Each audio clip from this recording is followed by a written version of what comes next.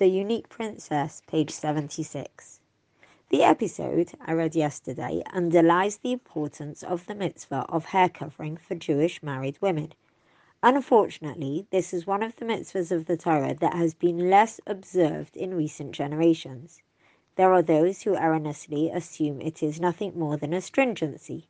Others mistakenly believe it is only a custom. Even among those who know it is an obligatory commandment, there are women who cover their hair only partially or with coverings that do not completely comply with Jewish law.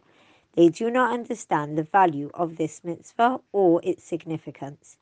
It is crucial, therefore, to remove the veil from before this very important mitzvah and reveal its essence and insights.